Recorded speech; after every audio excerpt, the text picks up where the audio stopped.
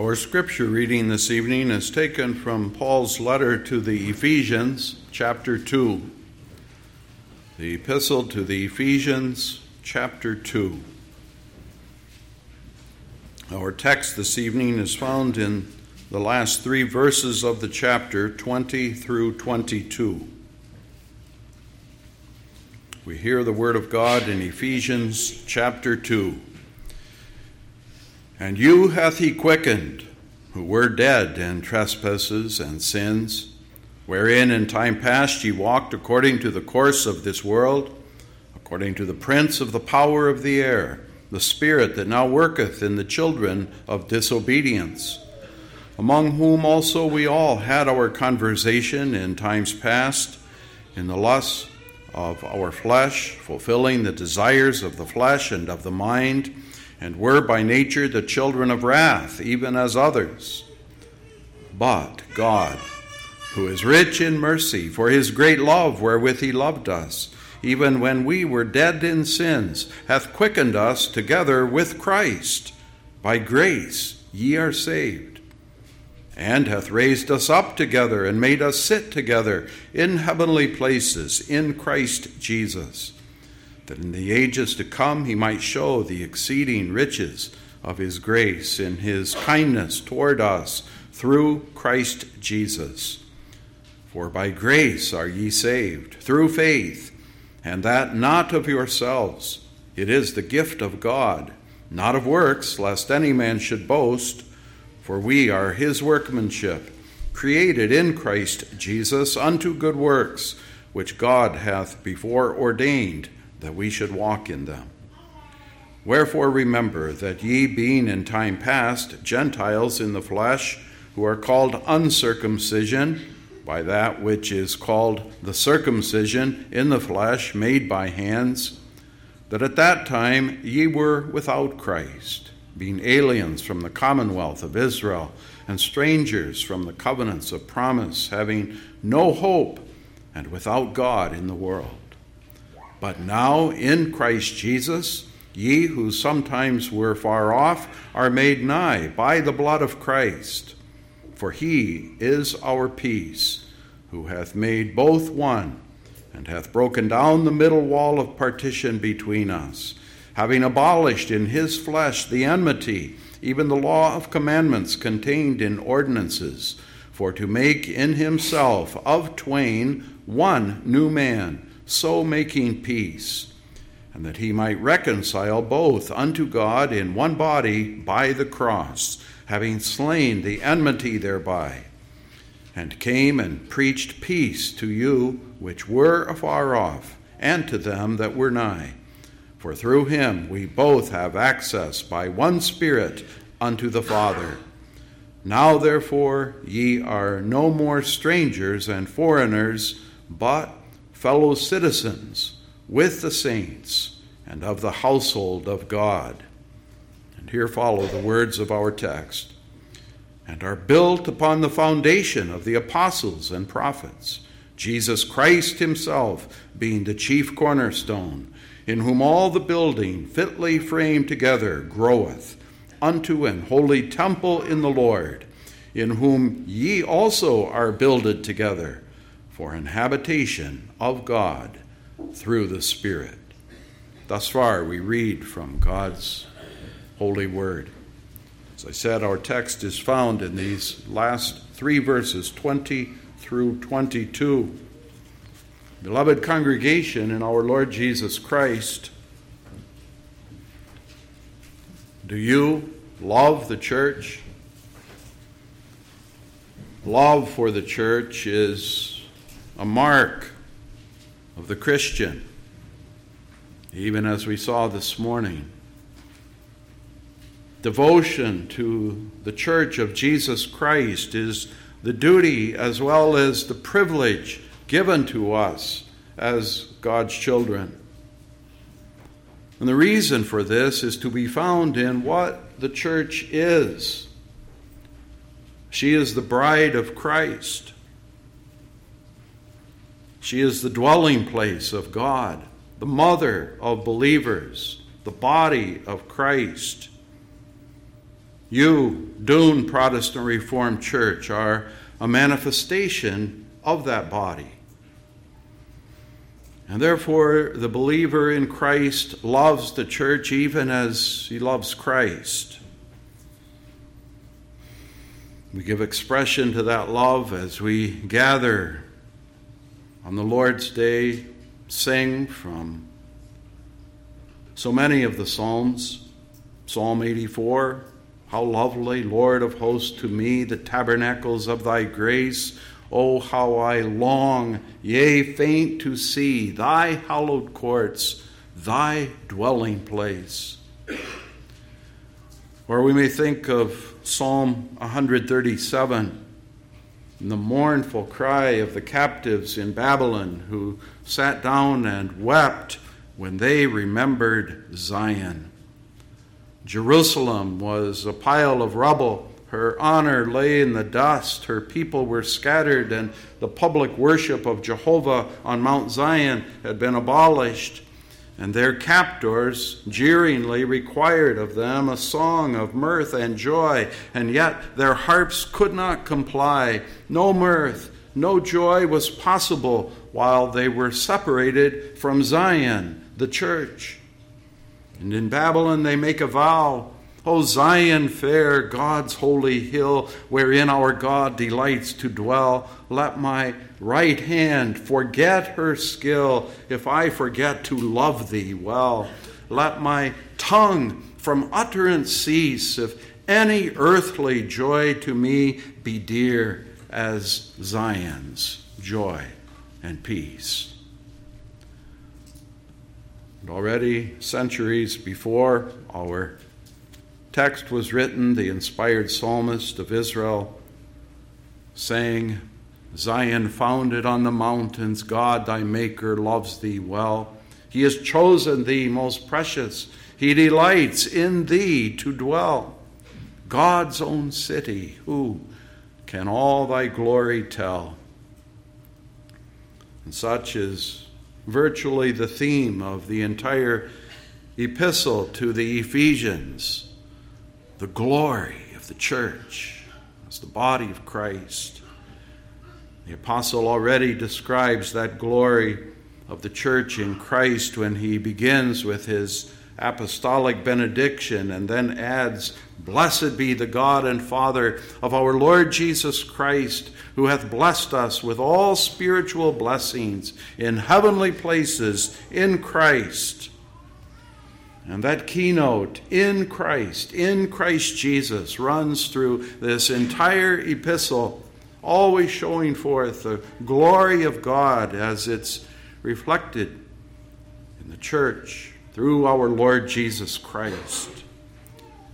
And therefore we have that well-known contrast, the beginning of this second chapter of the epistle. And you, but God. The apostle describes our natural depravity as we are conceived and born in sin, reminding us that we were dead in trespasses and sins, a part of this present evil world, under the power of Satan, fulfilling the desires and the lusts of the flesh, by nature, children of wrath, even as all the rest. And then you have an amazing contrast. But God was rich in mercy, motivated by his great love wherewith he loved us, even when we were dead in sins, hath made us alive and raised us with Christ, and even exalted us with him in heavenly glory. In Christ, all our salvation is complete and eternally secure. Then the apostle reminds us of that distinction of old between Jew and Gentile. For even while God was gathering in his elect from the Jews, we were aliens from the commonwealth of Israel, strangers from the covenants of promise. Notice, having no hope and without God in the world. Verse 12, think of it. What misery. Can you imagine anything worse? No hope, without God in the world?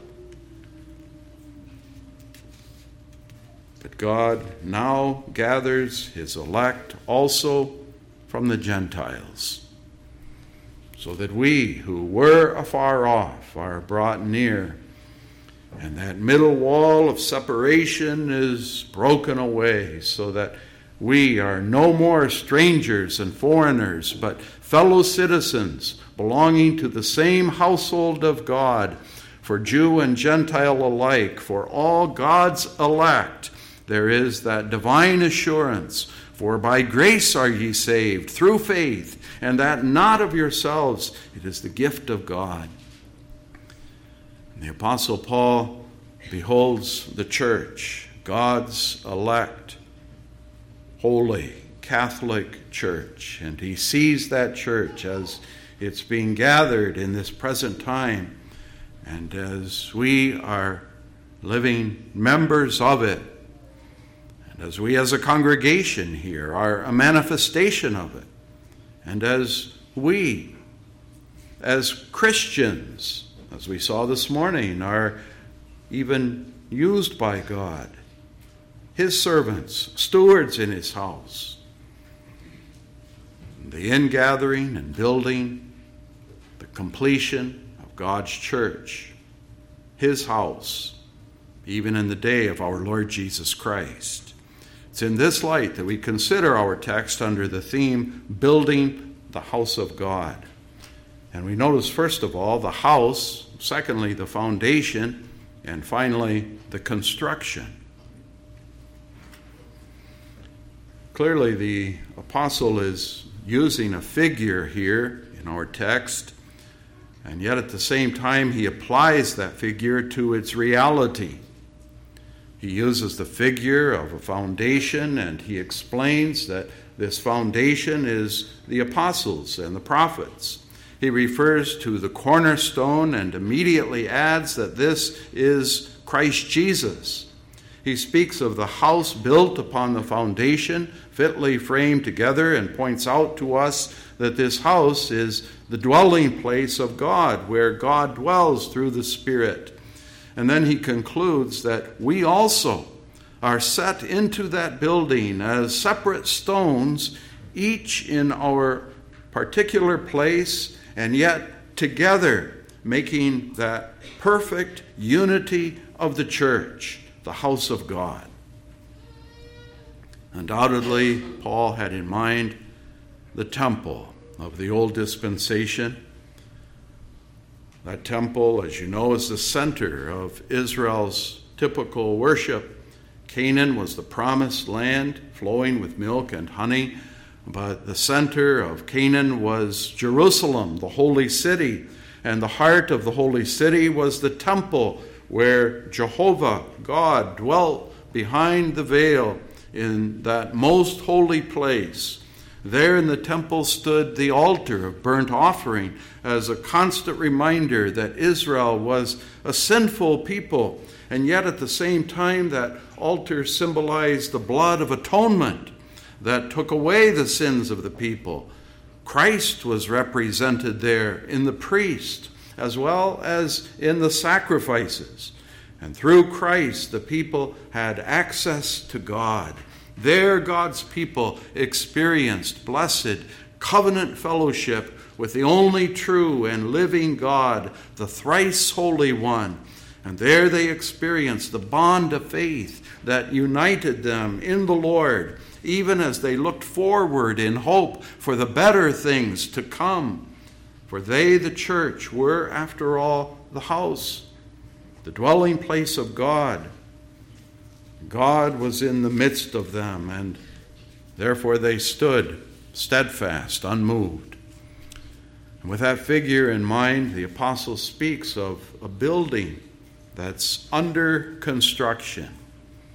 It's gradually taking shape and form as every stone is put in its own place, each one fitting in with all the other stones and with all the rest of the building, ultimately to reveal its complete and perfect unity in Christ. Forgetting for a moment the figure, bearing in mind that these are not dead but living stones, the apostle is inspired to say that this building grows like a plant, as it were, grows to its full capacity. Or to go back to the figure again, grows into an immense and beautiful temple of God. Now, there are certain details about this building that we should notice. Of course, first of all, a building calls for a plan. Even when we desire to build a church facility or a house, we carefully prepare plans. We hire an architect to draw up the prints of our proposed structure so that every detail of that house may be worked out beforehand, even to the most minute part. We plan the size and the shape of the building, the number of doors and windows, the location of each, and determine all the rooms that house should contain and their size and all the various materials that are to be used in the construction, even down to the electrical outlets and the heating and cooling units, every detail. Really, all of that is done before any work is started or even the foundation is laid. Now, this is, of course, but a vague earthly picture of God's sovereign and eternal decree of predestination of his church. Eternally, God has set before him his glorious house as it will be realized in all its perfection in the new creation. We cannot say, of course, that God made those plans for his house or that he gradually formulated those plans in his mind as if there were a span in eternity when God was without that perfect house that he builds. God does not change, nor does God grow richer in carrying out his eternal thoughts according to the purpose of his will. The sovereign architect eternally has before him his Christ, the great servant in his house. And in Christ he has before him, even in his heart and mind, his church, chosen in Christ unto everlasting life. God has chosen Christ as the Alpha and the Omega, the beginning and the end, the eternal cause and the ultimate purpose of all God's marvelous works. Who but the Son, the perfect likeness and reflection of the Father's glory, could hold such a unique place in the mind of God? And God gave to Christ a people chosen in Christ to show forth the praises of God's name. That people consists of a definite number of specific elect, no more, no less, each one chosen to have his or her own place in the church of God. Christ is the head. We are the members of his body. And as the head cannot exist without the body, so also the body cannot exist without the head. Christ is the chief cornerstone, and we are the stones of God's temple. Each one fits in his own place according to eternal divine wisdom. No one else could possibly fit in that place. Without each place being filled, the temple would not be complete, and its unity, its harmony, its beauty would be ruined, and God would not attain his glory. But don't forget that this also applies to the scaffolding of the building.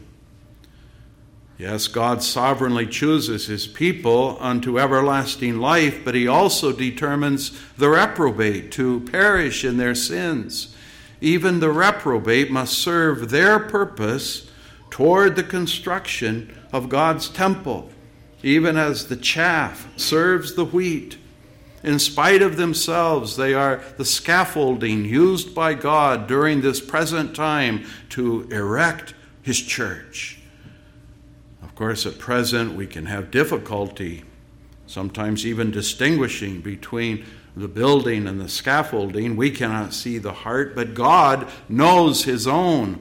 And ultimately, the scaffolding is pulled away and burned, and the building stands forth in all its splendor and beauty to the praise of the master builder, God Almighty. In close connection, we should notice that the Church of God answers perfectly to the plans and purposes of the architect in unity, harmony, perfection, beauty.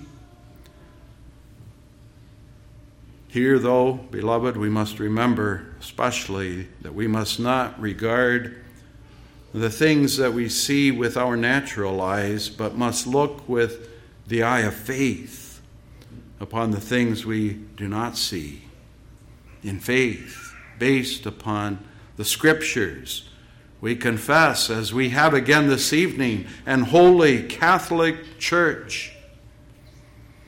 And that bears renewed emphasis in our times. The very idea of a holy Catholic Church, as taught in the Scriptures and our confessions, specifically here in our text, the very idea is ridiculed, scorned, despised. Shameful things are spoken of this church in her true spiritual essence. Many are inclined to seek an outward, superficial unity of the church, consisting of all sorts of denominations and a great variety of beliefs coming together so that numerically the church may be strong and pretentious in the midst of the world. The antithetical position of the church over against the world of sin and unbelief is denied. Compromise with the world is frequently sought. Much of what calls itself church busies herself with a social agenda and with political affairs rather than with her spiritual distinction and purity. By doing that, the so-called church ultimately becomes the great harlot, riding on the red beast, directing and cooperating with the Antichrist. The faithful church more and more becomes the object of the mockery and hatred of the world, is numerically small and weak, becomes more and more antithetically opposed to the world of darkness, even as light opposes the darkness. The true spiritual distinction becomes ever more evident. The individual members of the church become ever more strangers and aliens upon the earth, seeking with increasing longing that heavenly inheritance and perfection. And more, the place of the church is small in the earth. The world has tolerance for everyone and everything except the faithful church. Yet the church is holy, even as a temple is holy. The individual believer is redeemed, justified, sanctified in Christ. And therefore, Scripture does not hesitate to say that those who are born of God are without sin.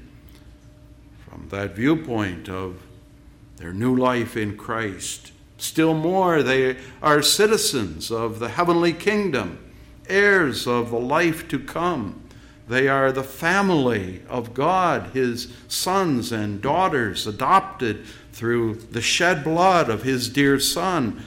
They are Christ's holy bride, together they are the stones of his temple, and therefore they are also addressed as saints in Christ Jesus.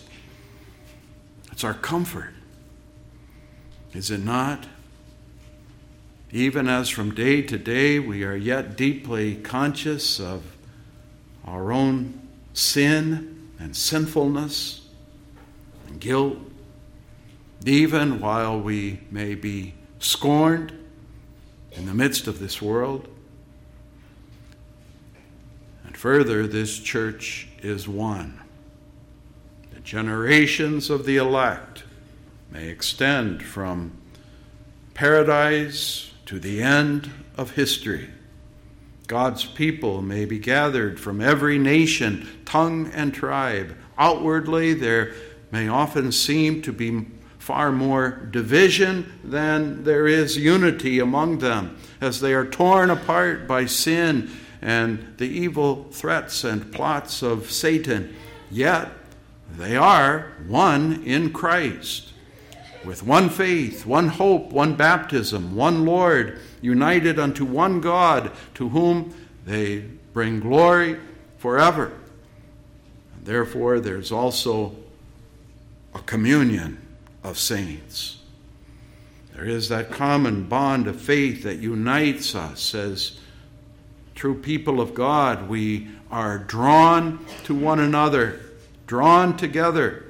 We seek each other's welfare through that common bond of faith, so that we can sincerely say, this is my father, this is my mother, this is my brother, this is my sister, who does the will of my heavenly Father. And in the love of Christ, we bear each other's burdens. In addition, we should note yet that the building referred to in our text is a temple. Now, a temple can be very impressive, perhaps because of its size or because of its unique architecture or its particular majesty or beauty. And all this is certainly true of the temple of our God, as will become evident in the new creation, when that multitude that no man can number is united as saints in Christ before God's throne. But the real importance of a temple is the fact that it is the house of God. God dwells there. God is the light that radiates throughout the temple. God's glory shines through every part of the building. Therefore, our text speaks of a habitation of God. It stresses that the church is God's home. And God's home means, in a word, fellowship. Blessed fellowship. There we experience the covenant fellowship of God and his people. There is the intimate communion of life that is reflected here on earth in the relationships of family, husband and wife, parents and children. God is in the midst of her. No wonder that the psalmist almost shouted in ecstasy, glorious things are spoken of thee, city blessed of God the Lord. Yes, glorious things indeed, for we, beloved, are God's house, God's dwelling place, chosen, prepared to show forth the praises of his name. And although the main thought of the text centers around this house, strong emphasis is also laid upon the foundation, and along with the foundation, on the cornerstone, without which the house of God could never exist, nor rise to its ultimate perfection and glory. Our attention is focused especially on that cornerstone. And this figure appears more often in the New Testament scriptures, along with the figure of the temple. And it is taken, no doubt, from Psalm 118. And there we read of the stone which the builders refused, and how it has become the head of the corner. It stands out as something very marvelous in our eyes just because it is so obviously the work of Jehovah God and His alone as a wonder of grace. It's not so difficult to visualize the picture here. In the old dispensation, as you recall, King David was not permitted to build the temple, but his son Solomon would. But all the materials were collected together for the building of Solomon's temple, and among all that inventory of building materials was one large, seemingly cumbersome stone, and it simply does not fit with the plans of the builders. It always seems to interfere with all of their reckonings. This stone never fits until the builders learn that it is the chief cornerstone, chosen of God and precious. And that, of course, was prophecy. And its real fulfillment came when Annas and Caiaphas, along with Judas Iscariot and Herod and Pilate, even the Sanhedrin and all the people joined together to condemn Jesus to that accursed death of the cross. They found no place in their idea of the church for Jesus, the Christ of the Scriptures, no more than the modernists do in our times. But even though they gave the Christ over unto death and the curse, God justified him, raised him from the dead, exalted him with a name above all names, even as head of the church. In the highest heavens, he is the cornerstone. Now, a cornerstone in ancient times was a very important, vital part of the foundation, and therefore of the entire structure. Today, a cornerstone is mainly symbolic, more ornamental, really. But according to the figure used in the Scriptures, it is the stone upon which that entire building rests. And all the other foundation stones lean toward that one massive cornerstone, so that this one stone gives stability and unity and even beauty to the entire building. Christ, Scripture tells us, is that cornerstone. He is chosen of God as the elect, the firstborn among many brethren. God chose us in Christ and beholds us in Christ and blesses us in Him and joins us to Him in perfect unity with Him eternally. Christ is the rock upon which we are founded, and that's true in the absolute sense of the word. He is the bread of life. He is the living water. He is the way, the truth, and the life. He is the resurrection and the life. He is made unto us of God wisdom and righteousness and sanctification, and in one word, complete redemption. Our life is hid with Christ in God eternally. As we said before, we can speak of an holy church because we are holy in Christ.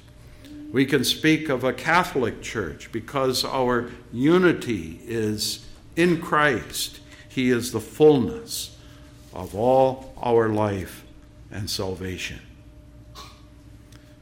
And now, besides the cornerstone, there is also mentioned the foundation. And this foundation is referred to as the foundation of the apostles and prophets.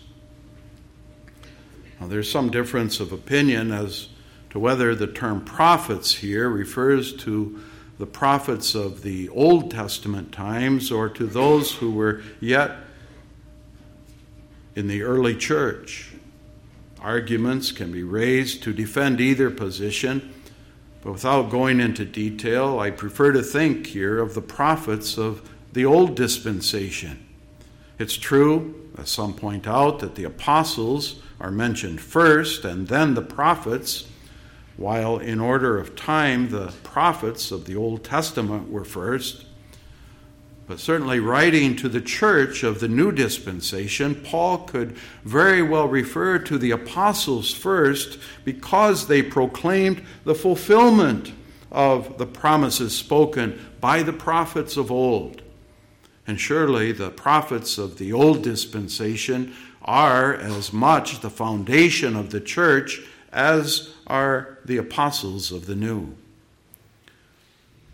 But the vital question arises, what is meant by these apostles and prophets as the foundation of the church? Surely this cannot refer to them as individual persons, but rather it does refer to them in their office. That is, in their capacity as prophets and apostles. As such, they were the bearers of the Word of God. God filled them with His Spirit so that Christ, the great office bearer, spoke through them. And that which they spoke is infallibly recorded and preserved for us in the Holy Scriptures. These Scriptures, therefore, are the foundation of the church. It's all the more evident from the fact that the Scriptures, from the very first page to the very last page, reveal to us the Christ. The Scriptures are, as it were, a marvelous, glorious portrait of Christ, who is the rock, the cornerstone, upon which the church rests and from which it has all its existence. And we cannot emphasize too strongly, especially today, that the infallibly inspired Word of God, as we have it in the Scriptures, is the foundation of the church. Many who call themselves Christians deny the infallibility and the inspiration of the Scriptures. Many deny the truth as it is set forth in the Bible. They want no objective truth because they want no objective word. And then God becomes whatever we desire Him to be in our own minds. And Christ likewise becomes really a figure of our imagination. And faith is no more than personal feeling or experience. And then we've really lost absolutely all that is of any value in our lives. From this results the sad tragedy that the power of the Word is denied. And the Church Institute means nothing anymore. As we noted this morning, church membership and church attendance steadily declines.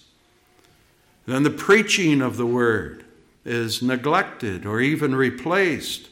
A dialogue or a group discussion or a movie or a play or a liturgical dance is considered far more effective than the preaching of the Word. And then the offices in the church mean nothing.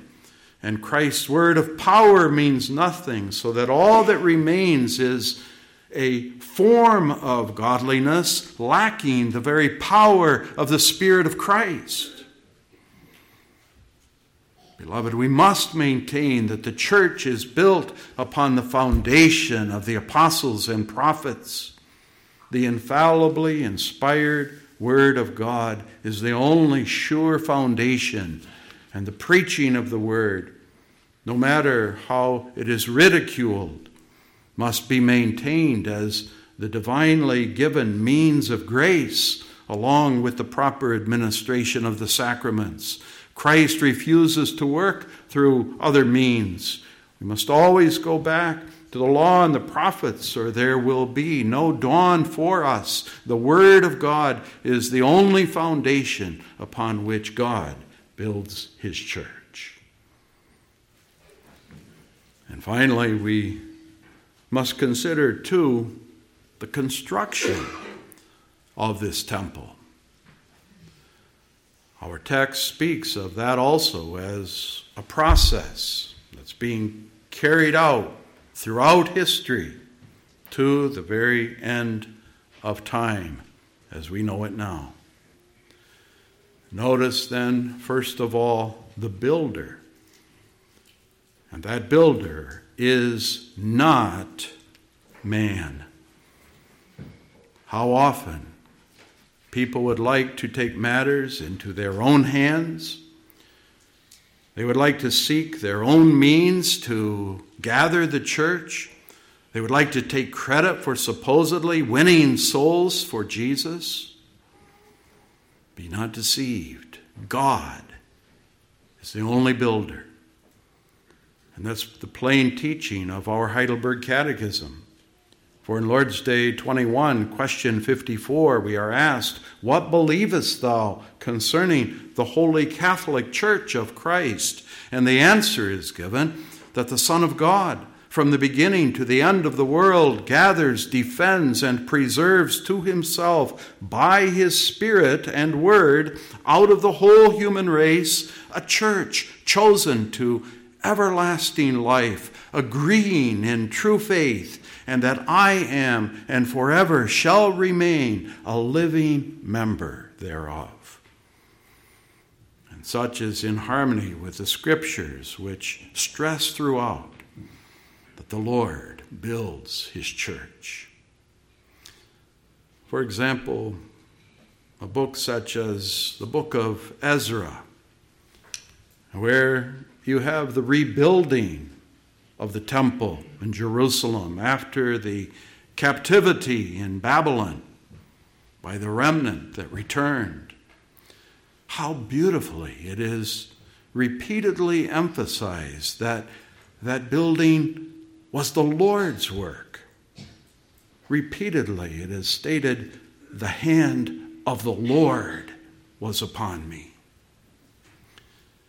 And then we hasten to add, of course, that God builds his church through our Lord Jesus Christ, the exalted Son of God. It's always Christ, who is now at the right hand of the Majesty on high. Christ, the Good Shepherd, who knows his sheep and calls them by name, and they come to him. He speaks of other sheep that he has, apart from the elect Jews, which he must also gather in, so that there will be eternally one flock and one fold. Jesus is the chief shepherd of his sheep.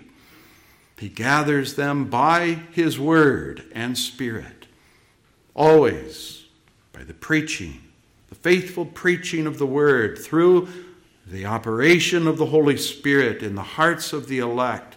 There can be no preaching except Christ calls. And those whom Christ calls are official ambassadors of God, through whom the Spirit works. Here too, we must maintain an official preaching of the Word, an official administration of the sacraments. The work of the elders and the deacons as well, who bring the word of Christ in their respective duties, speaking and acting in Christ's name. There's none other means of grace. Christ refuses to work in any other way. And again, it behooves us to pray that God will continue to raise up men in our midst for the ministry of the gospel.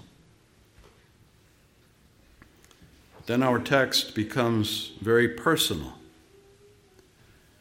It speaks, first of all, of the fact that each of us is builded together for a home of God in the Spirit.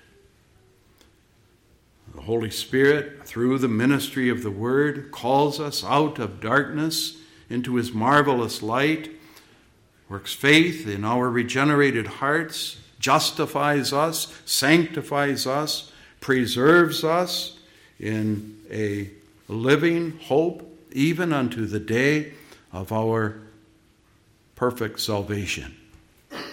There's always the living power of Christ that works in the hearts of His people.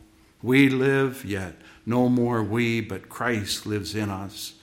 And each one of us grows, as it were, into our own place in the body. And each of us ought to respect and appreciate each other in the particular place God has given.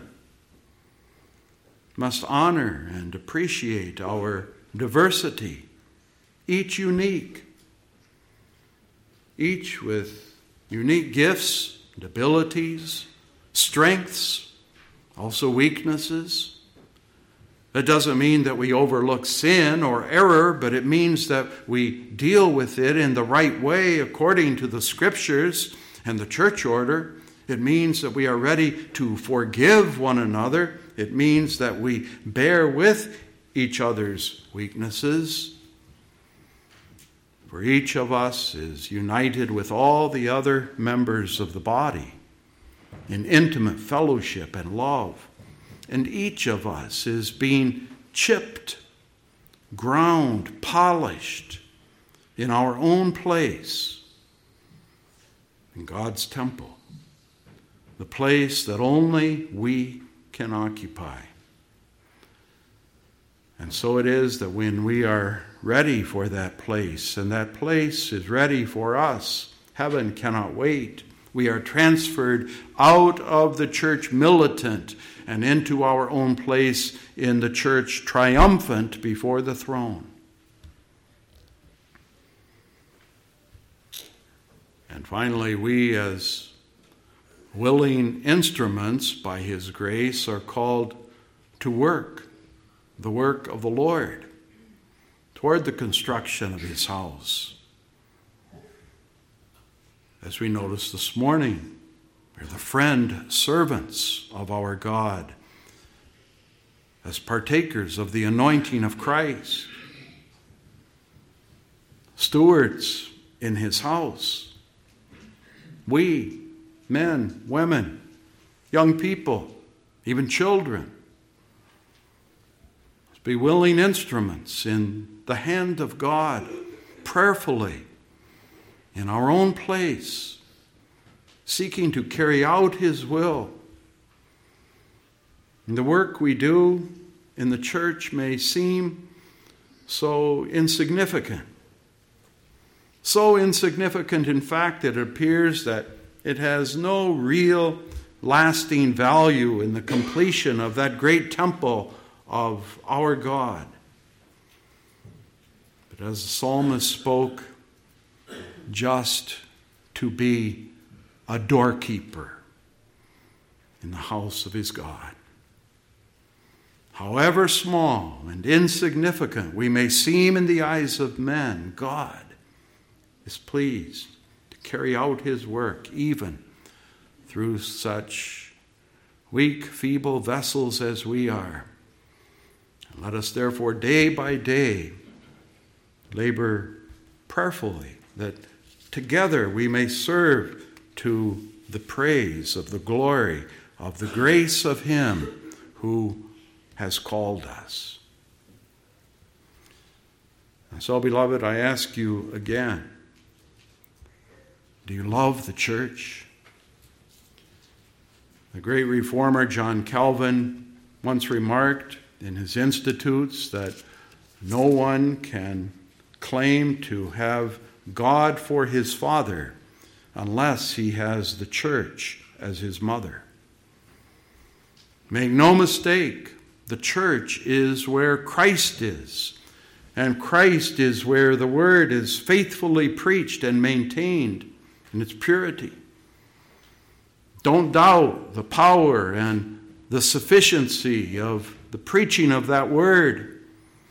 Today, people fear that the word can't gather the church, and they fear that the preaching of that word cannot keep the youth, and they fear that that word cannot comfort and strengthen God's people in all of their needs, and they fear that that word cannot stand the test of so-called science, and they fear that scholars will disapprove of that word and mock them. Be not deceived. The gospel is still the power of God unto salvation. Christ and him crucified and risen again is still the power of God and the wisdom of God. And the preaching of Christ and him crucified is still the way of demonstration of the Spirit and of power. Seek and ever abide in the faithful church, beloved, and love that church. Love this church. Love for the church is as a seed that is sown, and it sprouts, and it brings forth fruit. But understand that when we would sow in disgust and contempt for God's church, another kind of fruit is produced, a bitter fruit. But when the love for the church permeates our homes and our congregation and our churches and sister churches and God's church throughout the world, when that love dominates in our lives, then by God's grace, we will see joyful sons and daughters singing with us, "Blessed Zion, all our fountains are in thee." Amen. Most merciful and gracious Heavenly Father, we rejoice in thee. We rejoice and give thanks for thy church, thy temple, thy house. And we marvel at thy wondrous ways that are so amazing. The wonder of thy salvation of thy church, even through thine only begotten Son, and thy gathering and preservation of her, even through all the ages of history. And we pray, Father, for the coming of thy kingdom. Hasten the day. Pardon our many sins. Be with us, even in the week which lies before us. We ask it for Christ's sake. Amen.